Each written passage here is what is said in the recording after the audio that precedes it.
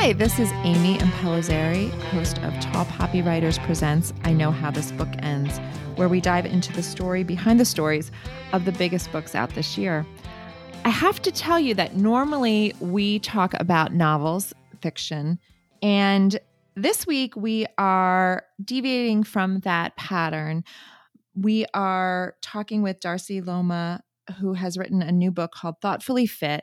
And while it is not fiction, it is most certainly an amazing story. In fact, Darcy begins the book by saying it is her story. And I couldn't wait to share this with you, so I hope you don't mind that we're going to talk about something that's not a novel today, but is really an amazing story. So without further ado, let me introduce Darcy Loma. Darcy, thank you so much for being here. Oh, Amy, it's such a pleasure. Thanks for having me. So, Darcy, you and I met a couple of years ago in Chicago. We were at, I don't know if you remember this, but I sure do. Okay, so we were at PoppyCon, which before the world went crazy, my beloved Tall Poppy Writer sisters and I would gather annually for a conference. And usually it's been in alternating in New York and Chicago, but that year it was in Chicago. And it's usually our time to gather to sort of come up with our business plan as a group and individually for the year ahead. And Anne Garvin connected us with you that year, several years ago. You came to talk to us about, helping us sort of come up with a coaching plan for our own writing careers, but also for us to sort of work together more cohesively and more productively as a group. And it was an amazing weekend. I was so grateful for the time you spent with us. And it was really fabulous. And I have such wonderful, wonderful memories of that weekend and of you in particular. And your energy and your enthusiasm and your inspiration was definitely the highlight of my memory from that weekend. And I didn't know anything about your story until I read your book, Thoughtfully Fit, which has only just come out. It's the subtitle is Your Training Plan for Life and Business and Success. And so I want to talk about your story. I want to talk about how this book came to be. And I want to talk about you. So thank you so much for being here. I don't know how you and Anne met, actually. How did you and Anne Garvin meet originally? Well, Anne and I both live in Madison, Wisconsin, and we were presenting together at a women's conference, and I saw her on stage, and I was like, oh, I'm fangirling. I have to know her. And so I made it a point. A lot of us have had that similar experience when we've met Anne Garvin. Right? That's yes. Exactly what it was. I'm like, she's going to become my friend. She didn't know it, but right. So that was where it all began. And then, well, you two have very similar energy, and that it doesn't surprise me at all that you in fact became friends. So yeah, absolutely. Yes. So that was probably maybe that was shortly before she connected you with the Tall Poppy Writers as a group, or maybe you guys have known each other longer. Yes, that was a couple years probably before that. And then as I was working on developing my proposal for Thoughtfully Fit and finding an agent and trying to find a publisher, I hired Anne and the fifth semester to help me. And she and Erin Slittle were fantastic. And that's where, she just went from being a friend to a mentor and a writing coach. Yeah, she is for sure a lot of our muses in life and writing.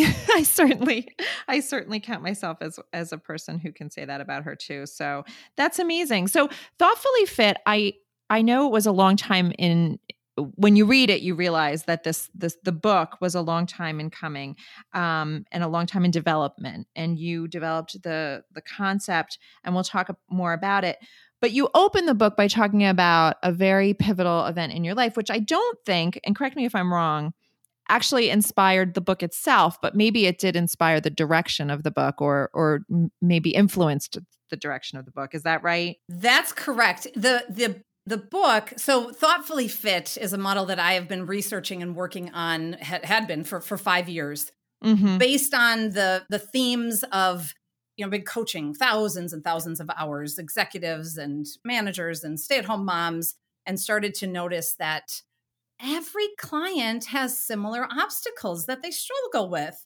So I spent multiple years researching and categorizing what are the biggest challenges and hurdles that get in the way of being high performing. Thoughtfully Fit was the result of that. And on a Saturday in March of 2016, after 5 years of research, it all came to life. And the model, everything, it was like, yes. And so 2 days later on Monday, I called and hired a strategic planning consultant, a business consultant, to help us put Thoughtfully Fit out into the world in an intentional way.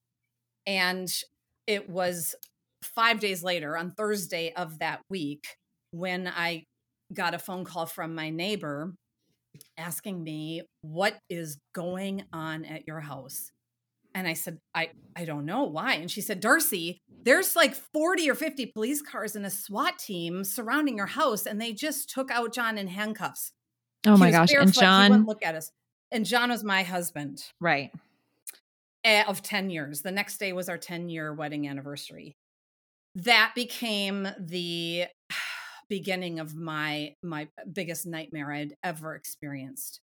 And what happened, I ended up he was arrested for sexual assault of a minor he had met online. I was blindsided. The charges were severe. He went to jail and hired him an attorney. I had to hire my own attorney.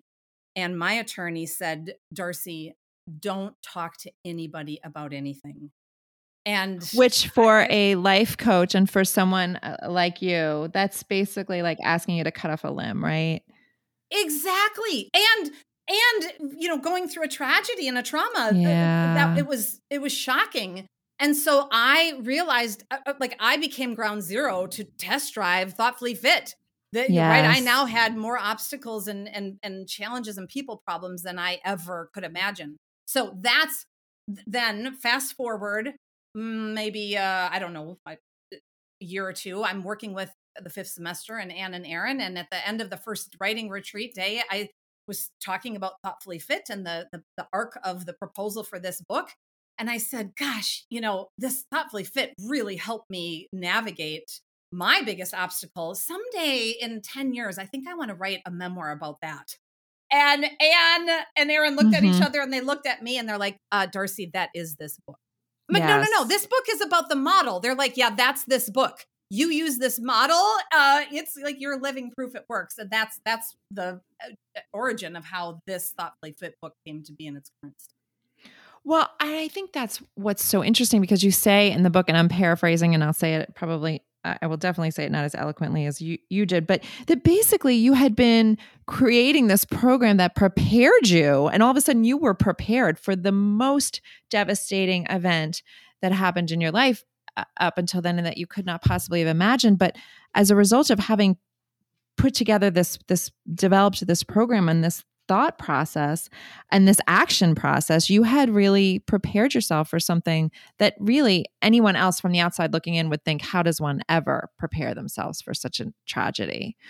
So I think that's really amazing and seems from the reader's point of view that like an organic synthesis of course you have to incorporate your story into this book because that's what gives it the credibility, the hope, the inspiration. Oh, this works. From the reader's point of view, it's, oh, this works. What did you want to be when you grew up? How did you decide that you were going to be a life coach? Tell me about that process. I didn't decide when I was young that's what I wanted to be. When I was in college, I had a double major of math and German, believe it or not. And oh, that's so master's. Great. Is that crazy? What was your plan with math and German? Was to be a teacher. I was certified to teach K-12, and that was what I was going to do. And when I graduated from college, I got a job working at the teachers union, and that pivoted my career from teaching to politics, believe it or not, and went from working at the teachers union to working for a couple presidential campaigns, doing national advance, and then ultimately working for 12 years as a director of a U.S. Senate office. So isn't that interesting? It was really bizarre. And so when my senator announced that he was going to be retiring, that's when I hired my first coach. because it was sort of an assumption on my part, my colleagues, my friends, my family, that I was going to stay in the political campaign, nonprofit sector. And what year was that? He announced in 2012. Okay. And my last day in the US Senate was January 2nd, 2013. And my coach helped me dream. She said, Darcy, if in 10 years you had no regrets, what would you do next? And I was like, what? Oh my God, that's the best question ever. I said, I'd be a coach. I'd own a company. I'd do keynote speaking and training. And so she said, great. Really? So in the course of working with the coach, you started to manifest that dream? Absolutely. Wow. And she helped me overcome some of those internal obstacles. I call it internal trash talk, because immediately after I said that was my dream, I said, I can't do that. I have a family of 4 that I support. My husband's a stay-at-home dad. I need health insurance. I need a salary. Mm-hmm. And your girls, you have 2 girls, right? Yes, correct. And how old were your girls at that point in 2013? In 2013, they would have been 6 and 7. Okay. And so how important was it to you did your girls and their ages, that's a very impactful imprinting time. Did that influence your decision to pursue the dream, or did it create hesitancy? Both. How's that for an answer? Yeah. No, it's honest. That's honest. Yeah, absolutely. Yes. I both wanted it. It impacted my dream because I want to be a role model for my daughters, that you can do what you want and follow your passion. It also was scary because I had never been a business owner before. I didn't know anything about how to be an entrepreneur. And that trash talk in my head was telling me all the reasons I shouldn't. Right. Because I needed safety and security. So I'd say it was that paradox that a lot of my clients experience. Yes. And what were the tools that you used at the time to overcome those barriers? Don't give away all your secrets. We want people to buy the book. But in those early conversations with your coach, what were the tools that sort of helped propel you from a place where you could actually entertain that this was a possibility? Yes. There's sort of the internal and external. Internally, I had to get my mindset right that I could do this, that I'm not an imposter. That trash talk that was saying you're not good enough, you're not a business owner. I had to work through and reframe that to say, I'm not a business owner yet, but I can be. Yeah. I absolutely can be, and to embrace that growth mindset. Externally, I had to do a lot of things to figure out how do I run a business. So I did a lot of informational interviews. I hired a business consultant and started to lay the groundwork. I made sure I had an anchor client for that first year so that I really didn't have to operate out of fear financially. Right. That's so smart. And so how soon did you start your business after you left your Senate position? My last day was January 2nd in the Senate, and my first day with my business was January 3rd. Oh my goodness. Look at that. Oh my goodness. And so if you could go back and tell that woman who was turning off her lights on January 2nd something, is there anything you would tell her, or would you let her figure it all out on her own? But is there anything you would whisper in her ear? Oh, buckle up. The ride's going to be intense. Yeah. And so you have this incredibly devastating event happen to you in March 2016. Your husband is arrested, and it's, I'm sure, completely devastating. You are, caregiver to 2 young children. So I'm trying to figure out how old your girls were at that point. They were 8 and 9. 8 and 9. Okay. And you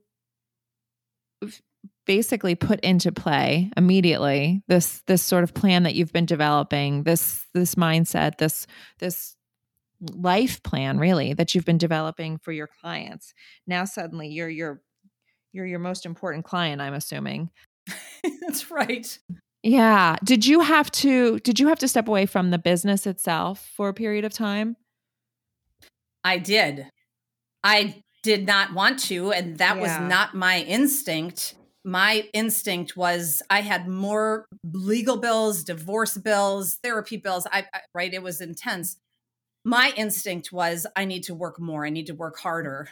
And I hired a crisis communications firm to help me navigate this because it was all over the media. There was news trucks outside of my house, the social media, turn on the news at night, newspaper. It was horrible.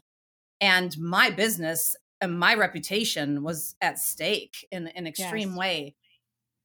The consultant that I hired told me, she said, Darcy, nobody will fault you for what John did, but they will fault you for not being a present mom. And oh my God, Amy, did that sting? And she said, you need to take time off to deal with this and get your house in order. And I usually have pretty good instincts. That was so far from what I thought I should do. But I thought, you know what? I'm paying you to give me advice. I'm going to take it. And so I did. I took off months to be able to deal with this. That pause allowed me the time to really think and process and heal and recover, so that now now I am in a place where I have forgiveness. My daughters are healthy. Life is good. Had I not stepped away, I think, and just kind of suppressed it all, I'd still be dealing with it now. Well, see, that's so interesting. And to me, that is the answer. That anecdote is to me the answer to the question, do I need a life coach? And I'm saying that I'm asking that question for me personally and for everyone who's listening to this podcast, right? Because you think to yourself, well, I can sort of work through these issues myself. And I have, when I'm making a transition in life, can't I sort of trust my instincts? But my goodness, when stakes are high, when emotions are high, when the outside stimulus is completely overwhelming, isn't it interesting that sometimes we do need a check on our own, what we have always trusted to be very trustworthy instincts? And your story is like a prime example of that, because you needed that person, that outside consultant, to really sort of give you a check, right, on what your next step really should be. And in hindsight, it sounds like you're happy about that. Yes, and a lot of times we don't know. We have blind spots, and we don't know what they are, and we can't see them. We don't know what we don't know. Somebody hold the mirror up for us, and that's and when you think about being high performing, right? This is all about achieving whatever success you want in life and business. The Olympics are going on right now. Yes. You would be a fool to think there's anybody in the Olympics who doesn't have a coach. Now, do they need a coach? Would Michael Phelps be a phenomenal swimmer without a coach? Absolutely. He's got drive and dedication and focus, but he wouldn't be the decorated Olympian he has without a coach. And I think for me, I found the same thing. And people will sometimes say, but Darcy, why do you have a coach? You are a coach. And I think because it works, first of all. And, dentists need dentists. I mean, I walk the talk. Yes, I think that's wonderful. I always think that's amazing, right? Therapists need therapists, doctors need doctors, so absolutely. Yeah. Walk us through a typical day. What is a typical day for Darcy Loma? Oh my goodness. Well, we're coming off of a complete lockdown from COVID. And so there has been no typical. My daughters were home for 15 months. I'm very excited they're going back to school in September. Yes, right? That's a familiar refrain, right? How old are the girls now? What grades are they going into? They're going into 10th grade and 8th grade. Oh, that's wonderful. I have two. They're doing amazing. 2 kids the same ages. Yeah. Yes. And so, typical day, well, so there's nothing typical, but it always involves a workout and a good night's sleep. And then I'm doing either oftentimes, and it's been virtual, everything has been Zoom. We're now starting to go back in person, but a series of clients doing team coaching, individual executive coaching, doing retreats, doing workshops and trainings and keynote speeches, all around how to get thoughtfully fit. Yeah. And are your clients typically making a transition in life? Are they, or are they typically trying to elevate a situation that they're already in, or perform at a higher capacity in a place that they are already in? Yes. Both. Yes. Yes. Okay. Right. Right. Yes. They're sometimes in transition. They're Yeah. sometimes, and it depends if it's an individual client or if it's an organization that's hiring me to sponsor coaching to coach one of their leaders or managers. But they either want to get somewhere and they don't know how to get there, or they are in a pain point and they want to figure out how to get out of pain to get to a place where they have more clarity. Yes. So there was a moment in the book that you talked about that was so amazing. Um, I it was a moment where you talked about after your husband's arrest, months later, when he came home. He was coming home for a short visit, and you sort of had that whole thing planned. You had that whole day planned, and you were going to have a heart-to-heart talk with him, and there was going to be some real in your mind, there was going to be some real clarity in that day. And that didn't happen. And I read that whole section with such grace and humility because I could imagine how I would feel in that situation where I was certain that I knew what I needed out of the moment and and and and had to accept that that just wasn't going to happen. And you talked about it in such an interesting way and talked about finding the need for flexibility and adaptation and patience, these are things that are just not my virtues. And I want them to be, but they're just not. And you did make some admissions that maybe those weren't your virtues at first, but you were able to pivot and adjust in that moment. And it served you well, and it served you well to do so. How did you find your way to those virtues, flexibility and patience? You talked earlier about preparing and training. Just like if you want to be physically fit, you need to train and practice. You can't go out and run a marathon on Saturday morning if you have not been training and practicing.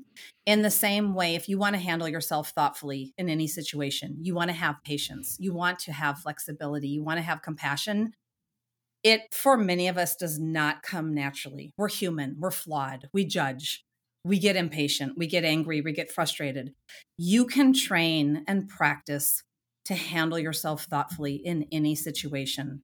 And I had a lot of practice working in politics, doing national political campaign events where we had protesters from the opposite party, working in the Senate office, having war protesters taking over the office. I handled myself poorly enough times to know that the results don't work well if you don't have patience and flexibility.